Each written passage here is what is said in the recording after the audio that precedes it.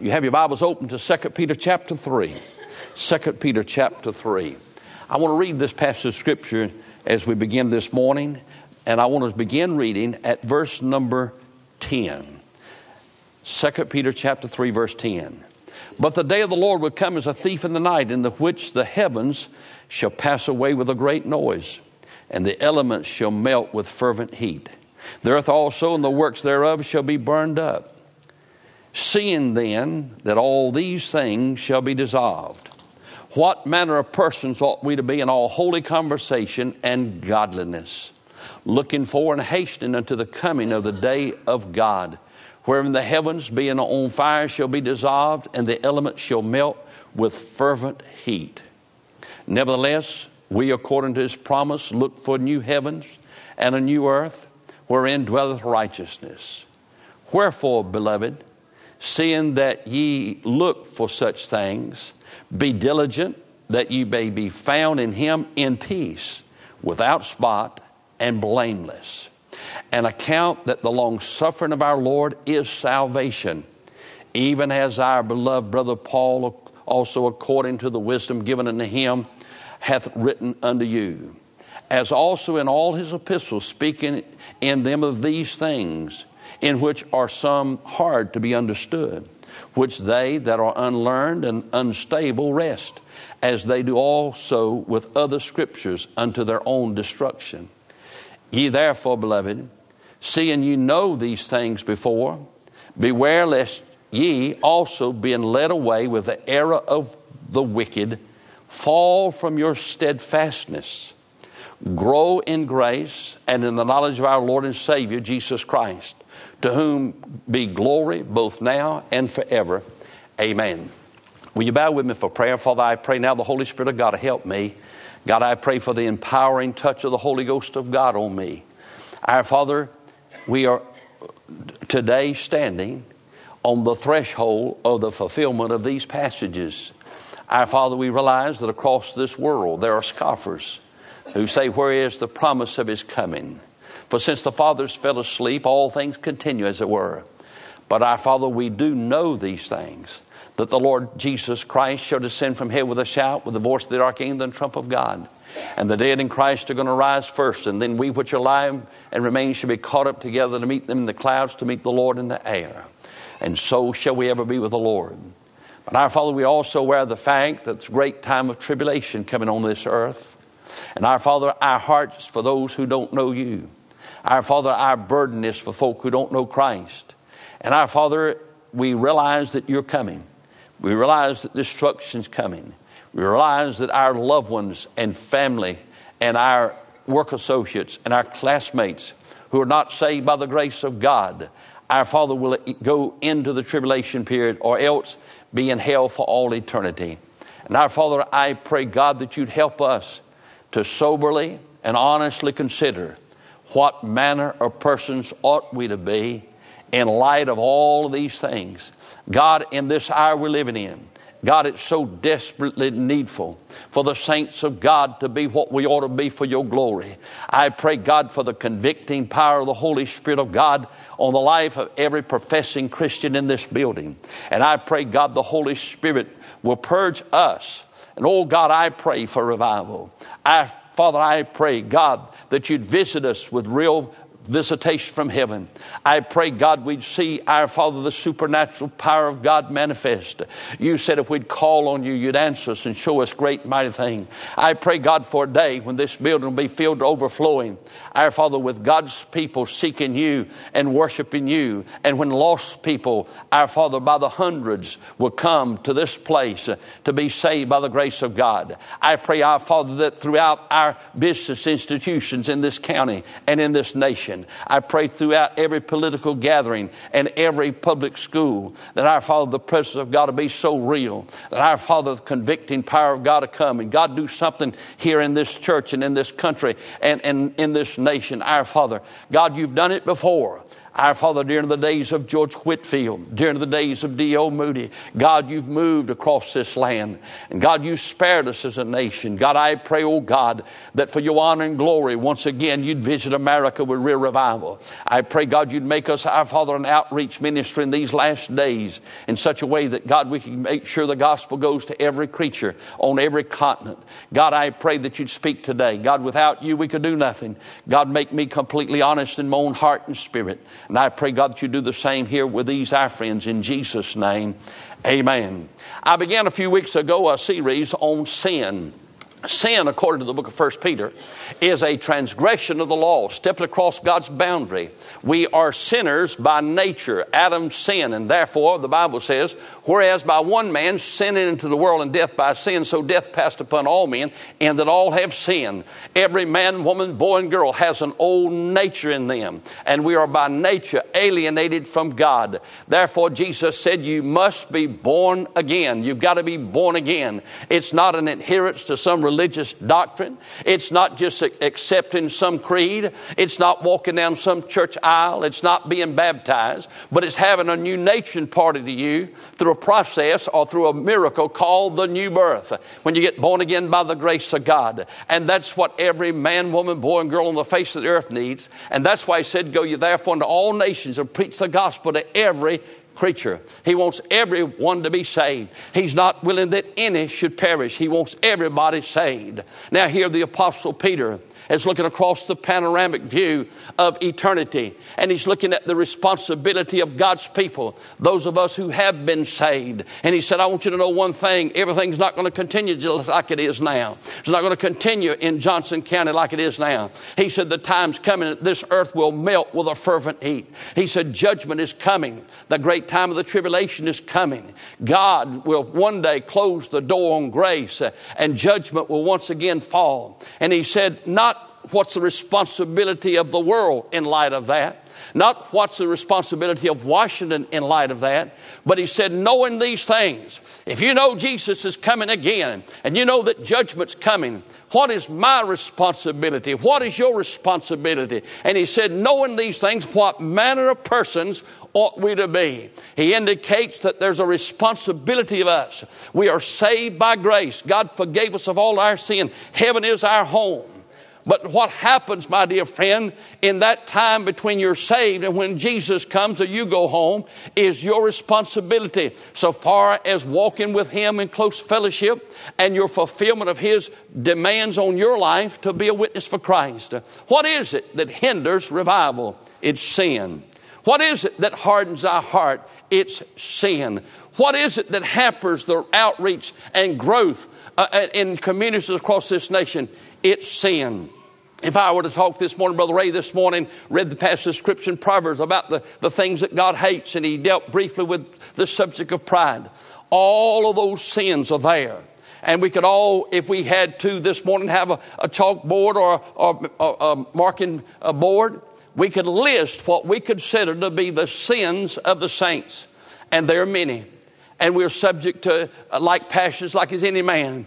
And we could list them one by one, the different sins that you might find in there. There's so many. People would immediately begin to think about what we call maybe visible sins. And they begin to list according to their own convictions, or drinking or smoking or whatever it might be. Now, some would list the fact that they're not faithful in their attendance to the house of God. Some would list the subject of lust or pornography or all those type of things. And those things do hinder us. They are sins and they need not to be in our lives. We need to put all of that aside of us. There are probably what I consider to be at least 3 very deadly sins to individuals so far as their Christian walk is concerned, and the churches in general. There are several things, but there are 3. Number 1, I would say our unbelief. He warns us about having in us a wicked heart of unbelief. And God's people in the hour we're living in sometimes have a heart of unbelief in regard to their own life. And they live an anxious life, a fearful life, because they don't believe God's able. They don't believe God can do all things. They don't believe God can change situations. They don't believe that God can save and God can make a difference. And they feel a sense of despair because of unbelief. And then there's that great sin that's mentioned to us in the book of Samuel. And that's the sin of a partial obedience. You remember when Saul was to kill and annihilate all of the enemies of God, and he reserved some and he kept some, and the prophet of God came to him and he said, have you done all that God told you to do? And he said, I've done everything that God told me to do. He said, well, what is the bleating of the sheep? And what is it? And he had done part of what God wanted to do. And one of the great sins among God's people is partial obedience. Just being faithful to God some of the time and obeying God some of the time and doing part of what God wants you to do. That's an awful thing. And then in the book of Revelation, he says this, there's a great sin called departing from your first love. Many have left that first love. They don't love the Lord like they used to. That's an awful sin among God's people. But this morning, I want to deal with what I feel like is a great sin that would affect every one of us in here who name the name of Christ. One thing that might be common among the church in America and the church around the world as you come to find God's people gathering today in places around the world to worship. I believe there's one sin that it may be the most prevalent of all, and it's what I call the subtle sin. In the book of Genesis, chapter number 3 and verse number 1, it says that Satan was the most subtle of all the animals. He came of all God's creatures, and he beguiled Eve. He deceived her. And so that idea of subtlety has to do with insidious movement or undetected sin. It has to do with something that's so subtle that you don't realize it till it's done happened. It's much like the idea of being out on a body of water where there's no landmarks and you begin to drift. Some of these guys who fish and they find a structure in deep water, they'll throw out a Marco buoy. Or maybe you fish down at the coast or you've been somewhere and there's a position that you were in. And the next thing you know, when you turn around and look at your marker, you're way away from it. That's that idea of just without realizing what's happening, you're going that way. In this passage of Scripture this morning, I want to share with you and preach with you on what I call the subtle sin. Notice, if you will, please, down in verse of this passage of Scripture, verse number 18. Notice what he says. But grow in grace and in the knowledge of our Lord and Savior, Jesus Christ. That's not a suggestion. That is a command to grow. You must grow as a believer. And if God says to grow and we don't grow, we've sinned against him. If God says that we are to grow and we neglect what it takes for us to grow, we've sinned. In nature, in what we call nature, what God's created, when things begin to grow, they die. And the same thing's true spiritually as well as physically. Most of us have pretty much come to a plateau or to a point that we're no longer growing. Now, we may be enlarging our girth and we may be adding a few calories, but actually, structurally, we're not growing. There's a point in time, we were talking about some children the other day in their early teens, 13, 14 years old, that were pretty good sized boys. And somebody made this statement, but they're not through growing yet. And so you know the case. There seems to be a time of growth, and then all of a sudden there's a spurt. Next thing you know, they're 6'4". But when they reach that height, there's a certain point when you don't grow any taller any longer. And when you reach the pinnacle of your growth, you begin to die. And that's what happens in churches. That's what happens in your Christian life. You'll reach a certain point and you quit growing. And the minute you quit growing, you start dying. It doesn't show up immediately. I'm be 65 my birthday. And people from time to time that I've seen over the years, they see us and they said, you and Miss Regina don't ever change. But the truth of the matter is we've changed quite a bit. Sometimes the changes are subtle. You don't realize it. But then all of a sudden you see it escalate. And you see people begin to go down all of a sudden. But the truth of the matter is, from the time you quit growing, you start dying. And the death process accelerates. Now you understand, and I understand, that when God saved you, He gave you everlasting life. You are going to live forever. But when the time came when you were born again by the grace of God, the Spirit of God said to us through the Word of God, desire the sincere milk of the Word that you might grow thereby.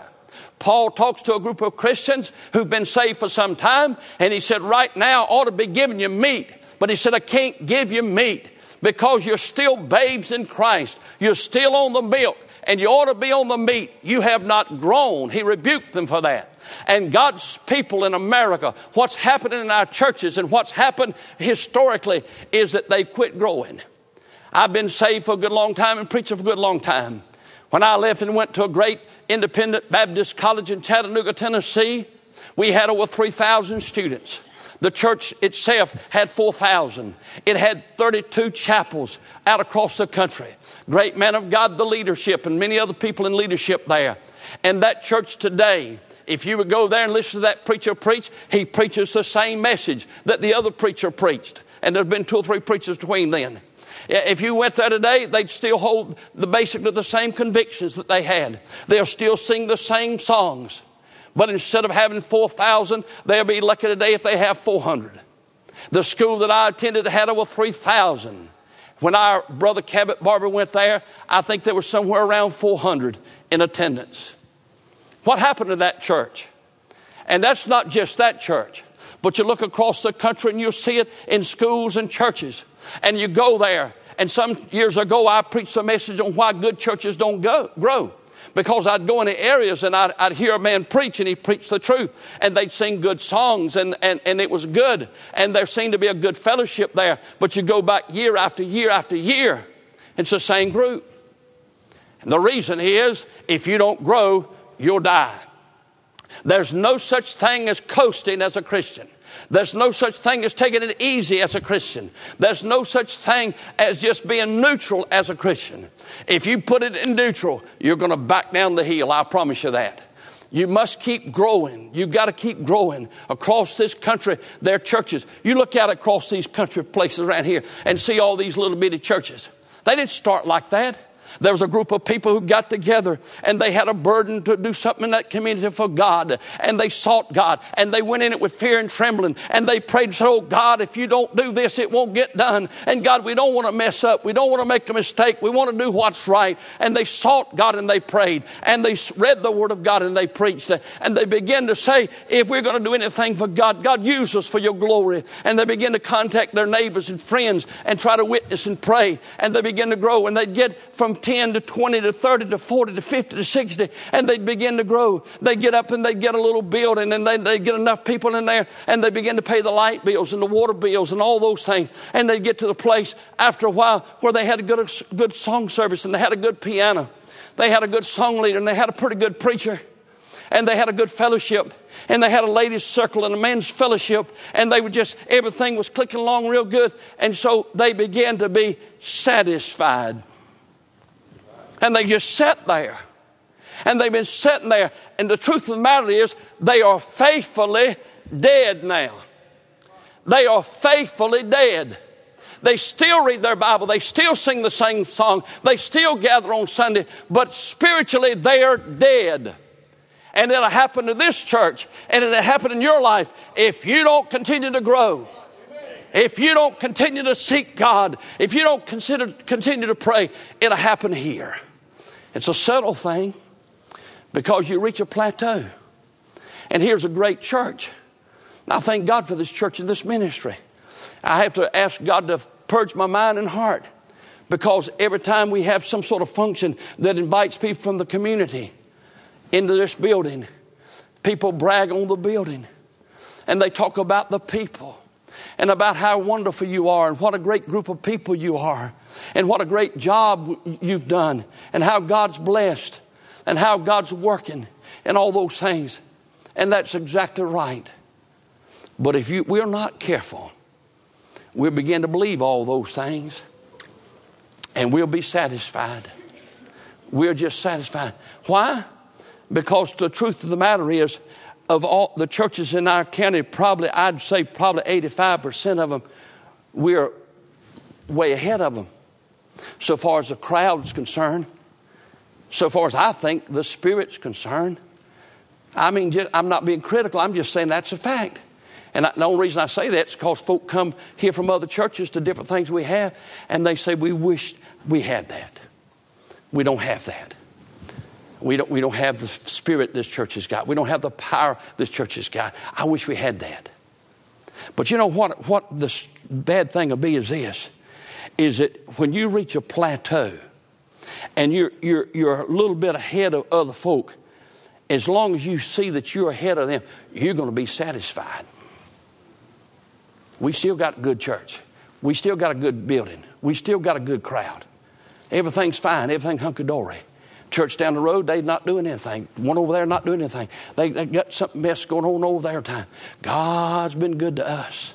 And so we'll just come in and find our favorite seat. We'll listen to the singing, listen to the preaching, and we'll go home. But if you quit growing, you're dying. You'll grow or you'll die personally. Some of you have attained a certain level of spirituality. You know a lot about the Bible. You know the Word of God. And if anybody asks you a question, you can pretty well answer it. And you know things about spiritual truth. But the truth of the matter is, you're dying because you've not grown any. In my yard is a great oak tree. I don't know how long it's been there, but it's been there a long time. But if next spring, after those leaves fall off this winter, if it does not have new growth, sometime in the early summer, I'll cut that thing down. Because if it does not bring forth new life, it's dead. And I don't care how long you've been saved. I don't care how much you know about the Bible. I don't care if you've got some sort of little pattern in your prayer life that you go through a ritual every day of praying. If you've not enhanced your Bible study, if you've not grown in your knowledge of the Word of God, if you're not growing in your prayer time, if you're not growing in your faith, if you're on a plateau, you're dying. It's not evident yet, but it will be evident. Can I tell you that most marriages die before the divorce ever happens? Can I tell you before they close the door on most churches, they've already died a long time ago? They're just there. They're going through the motions. And what happens is our spiritual life. I've been saved a good long time, been preaching now going on 44 years. But if I don't grow every day of my life, if I'm not developing spiritually, if I'm trying to coast spiritually, I'll die. If I'm trying to live on past blessings, I'll die spiritually. I won't have any zeal. I won't have any joy. I won't have any power. I'm trying to challenge you this morning that God wants you, my dear friend, to grow. This word, grow, in this passage, I mean, I don't know anything at all about Greek. I was talking to somebody the other day about my educational experience. When I went to Lewisburg Junior College 100 years ago, I took Koine Greek. That's just elementary marketplace Greek. And I went through that with Dr. Farmer. And all I know now is I don't remember hardly any of that. I have some good reference materials. And that's what I look at. But here's what I found out about the word grace. About growth, rather. He said, grow. That word is in what's called the present perfect tense or future perfect tense. It's future perfect tense. What's it mean? It means grow, grow, grow. It means to continually grow, continually progress. It doesn't mean that you grow till you get to where you know the dispensations. It doesn't mean to get to the place where you are premillennial. It doesn't you grow to where you believe the plan of salvation or you believe certain doctrines in the Bible. It doesn't say you get to that place and when you get to that place you coast the rest of the way. It says grow every day of your spiritual existence. A church that does not grow will die. A church that does not develop will die. I don't care how many they've got, they'll die. They may end up with the same number there every day. I was walking in my office this morning, and I noticed that we've still got some of the bricks in there that we had when we built the building, the memorial type bricks. If you didn't get one, if you want one, you're welcome to them. And it's just it was a thanking God for the wall. We did wall builders, and they're in that office in there. They've been in there ever since. I mean, ever since we gave those things out, and it must have been, I don't know, 3 or 4 years ago. They are faithful. Every time I come to church, they're there. They're still there. They're going to be there. But they're dead. You can be here every service and still be dead. You can believe the Bible and still be dead spiritually. You can believe the fundamentals of the Bible and still be dead. You can read your Bible every day and still be dead. You can pray and still be dead. If you're not growing in that, if you're not developing spiritually, you're dying. Grow. My dear friends, where are you spiritually? I often ask in revivals, if you're not where you used to be with the Lord, if you don't have that same joy and same zeal, you're backslid. But as I've studied the Word of God, as I've looked at the Word of God, you don't have to be gone back from where you are to be backslid. You just have to quit going forward to be backslid. When Abraham was called of the Lord to come out of Ur of the Chaldees, he gathered up his little group. He took his father-in-law with him named Terah. And Terah and Abram went on the journey. They came to a place called Haran, and they quit going. And they lived there in Haran for a while. Terah died in Haran. You know why? Because he got hung up in Haran. And when he quit moving forward, he died. And if you're not moving forward, you'll backslid. Because you're going to die. You can repeat the same words. Go visit these churches I go to. Go out here and just slip off. I'll give you permission to miss sometime. Find these little country churches that's got a handful of people. They've been there all these years. They'll sing the same hymns you sing. They'll read out of the Bible. A lot of them maybe use a different version now. But by and large, they're going to say the same thing we say. But they're dead. Why? Because they're not growing. They're not growing spiritually, individually. If you talk about a dead church, you know what you're talking about? Dead people. This building, it doesn't have any spirituality whatsoever about it. Matter of fact, when we built this building, I was pushing for a good sound system. I said the only difference between a tobacco barn and a church house is a good sound system and the Holy Ghost. That's the only difference.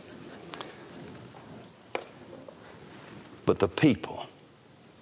And if you've got a church that's dead and in trouble, it's because there are people there who are dead and in trouble. And look across the panoramic view of America and see the stagnant state of the church in America.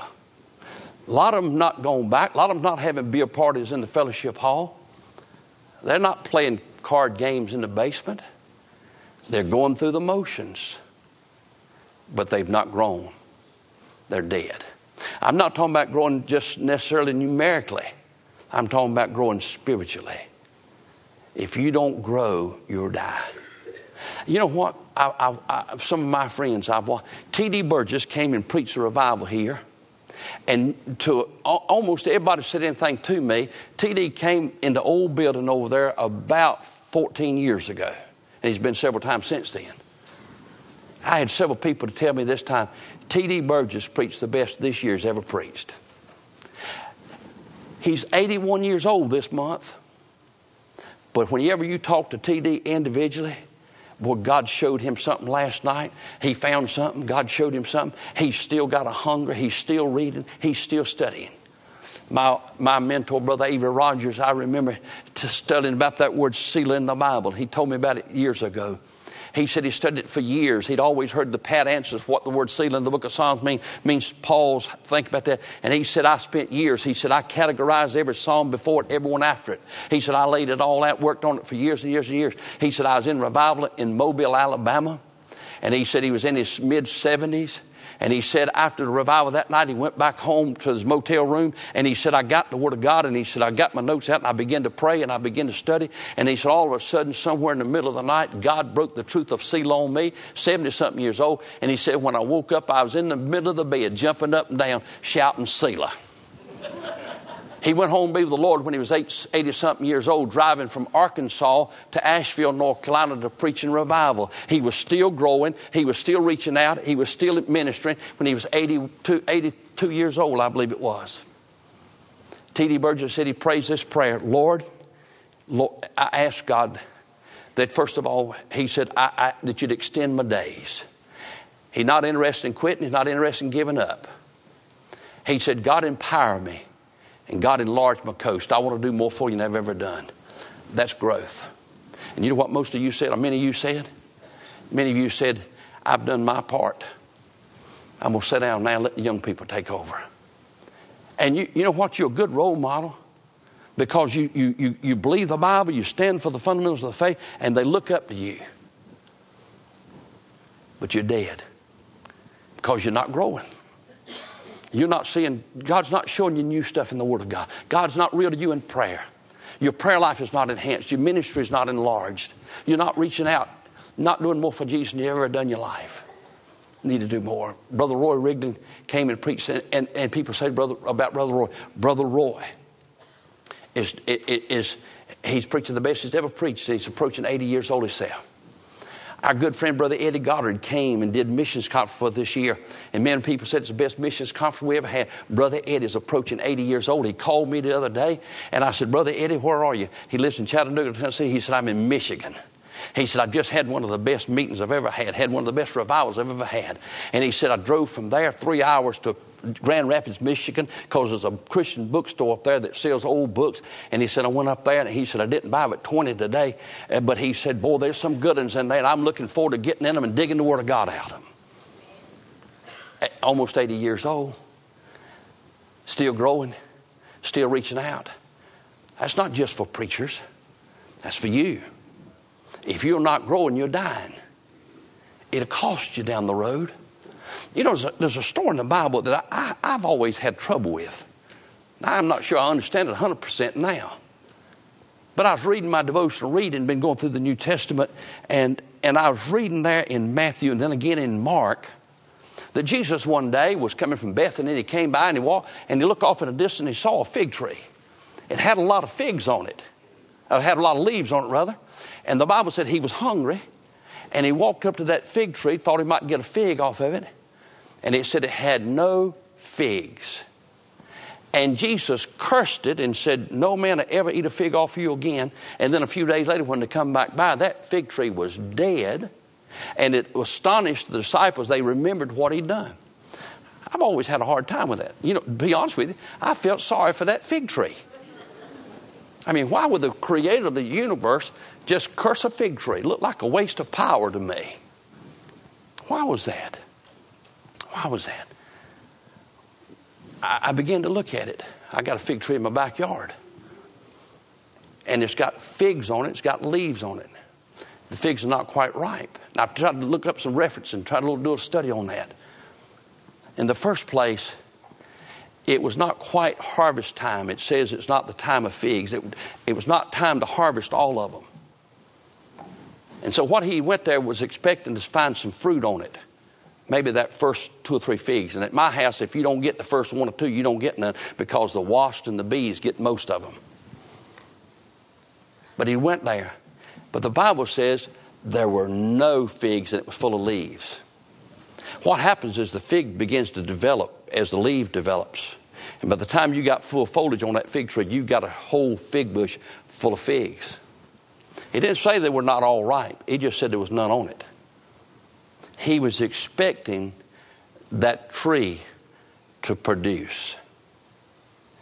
I believe it's symbolic of Israel and Judaism. I know that. But God helped me with that a little bit this week. He was expecting growth out of that thing. He was expecting it to produce fruit. And John, he says this, He said, the Father's the husbandman. I'm the vine, you're the branches. Every branch that abideth in me bringeth forth fruit.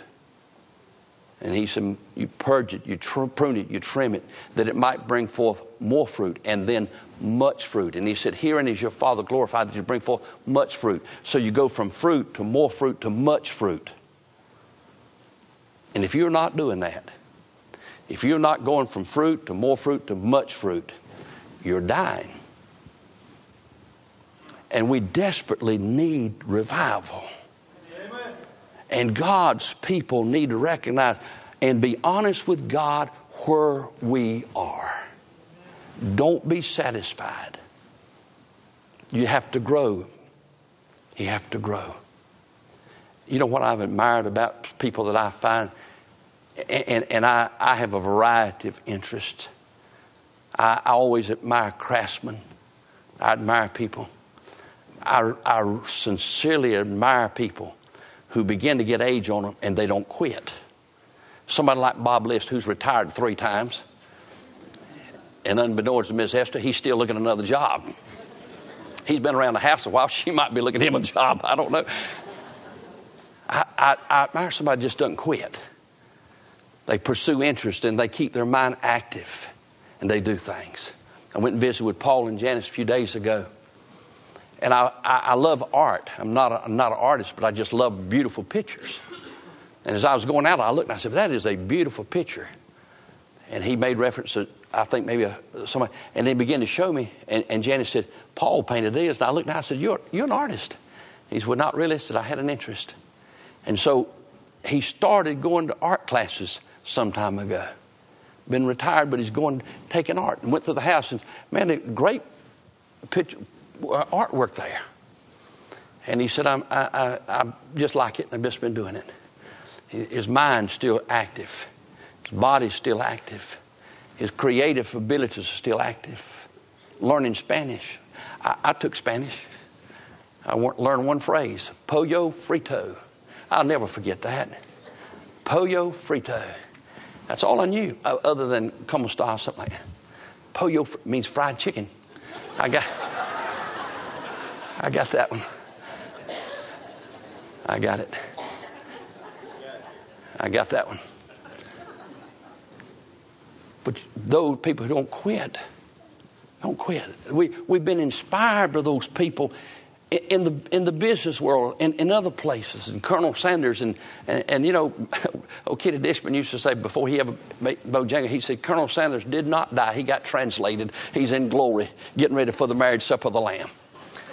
But he was an old man when he began to develop that business. But he didn't quit. He just kept on, keep on. Can I say to you, a lot of people do that physically, a lot of people do that mentally. But it's absolutely necessary you do that spiritually. Your prayer life has got to be better today than it was yesterday, and better tomorrow than it is today. You've got to have a more intimate relationship with Christ tomorrow more than you did today. You've got to have a greater appetite for the Word of God tomorrow than you do today. And you've got to put yourself in the Word of God. Study. Oh, you say, well, I'm not a teacher any longer. I'm not doing vacation Bible school. I'm not making a difference. Every day of your life, God will open a door for you to share the Word of God with somebody. Somebody will call you. They'll come to your house. If you get a word from the Lord, if God gives you a word, I promise you, He's got an avenue He wants you to share that word.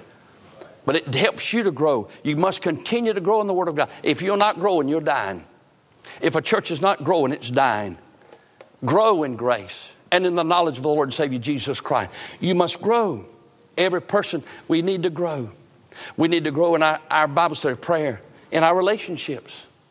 Husband and wife relationships need to grow. Tim and Linda, their relationship growing 40 years, but they need to continue to grow. Continue to grow. The things that in your life that are important. Being attentive to one another. Being thoughtful of one another. Showing kindness to one another. Courtesy to one another. All those things you need to develop and grow. And a church body needs to do the same thing. You need to develop in all those relationships that Christ would have us to love one another, care one for another, pray one for another, and be more thoughtful, more caring, more kind. Those things we need to develop as we become more Christ-like. I'm telling you, Just because you're to a plateau spiritually where you do understand the Word of God and you got a grasp for the Word of God and you're faithful Sunday morning, Sunday night, Wednesday night, don't be satisfied with that. You've got to grow. You got to reach out. You got to be obedient. Some people call it stretching yourself. But you've got to get in the Word of God. You've got to pray. You've got to get along with the Lord and spend time with the Lord. Growing in grace and the knowledge of our Lord Jesus Christ. Look at verse number 17. Ye therefore, beloved, seeing you know these things before, beware lest ye, being led away with the error of the wicked, and you fall from your steadfastness. He's telling you something. He said, you understand the concept of the return of the Lord and judgment, and he said, you're at a place now. But if you're not careful, he said, you'll fall from your steadfastness. You become non-effective in the last years of your life in ministry. Boy, I love what David said. David said, God, you've blessed me. You've been good to me. But now that I'm old, Lord, let me not leave till I've shown your glory, your power to this generation. I pray God will move on us. I'm going to ask you a question. I'm not asking you if you backslid. I'm asking you, are you willing to go forward? About 3/4 of this group in here, or at least half of you in here, have got satisfied with coming on Sunday morning. You love the church. You love the choir. You may like the preacher. You enjoy coming. You tell folk in the community how much you love this church. But you're perfectly content to come on Sunday morning. You've never pushed yourself to come Sunday night. Never pushed yourself to come Wednesday night. Why don't you try that area of growth? Growing in your faithfulness to God, your service of Him, reading the Word of God. You've been reading the Word of God in the morning for a few minutes. Why don't you begin to expand that and begin to read the Word of God more? Why don't you find some good fundamental Christian books and sit down and go through it and make notes just like you want to teach it, and though you don't have a Sunday school class? Why don't you educate yourself through the Word of God about the basic Bible doctrines? Why don't you get books on witnessing and soul winning and go through it and train yourself and practice how to be a better witness for Christ? You have a gift of writing. Why don't you ask God to help you to develop that gift of writing, to write letters and articles and put in local papers. Expand your ministry. Expand your life. Grow. Go in the Lord. You got to the place where you yourself are faithful to come, and you can get here, and you got to the place where you enjoy coming Sunday morning, Sunday night, Wednesday night. Why don't you not be satisfied with you coming? Why don't you make it a goal in your life that every week you're going to bring somebody new to the house of God? I'll find one person this week to witness to, one person to pray with. I'm going to find somebody that I can take to the house of God. And God, if you'll help me, I'll make it my goal to bring somebody new to the house of God every Sunday. Every Sunday. You have a group of friends near where you sit at, and you go in and you greet them, and you love them, and they're close to you, and you have friends and acquaintances across the building over there, and you come in and you're very kind and cordial people. I know that. But why don't you put it in your heart to say, God, when I go to the house of God this coming Sunday, I'm going to greet my friends, but I'm going to make a point. I'm going to find every face that I don't recognize and go to them and tell them I'm glad they're there, and I want them to come back and be with us next Sunday. I'm telling you, you ought to be looking for ways to enhance and enlarge and extend your life and your ministry in the Lord. And if you're satisfied where you are, and if you're not growing where you are, in your personal growth spiritually or in your ministry as a whole, you're dying. And you'll wake up one morning and wonder what happened. How did all this happen? It's because you quit growing. Grow in grace and the knowledge of our Lord and Savior, Jesus Christ.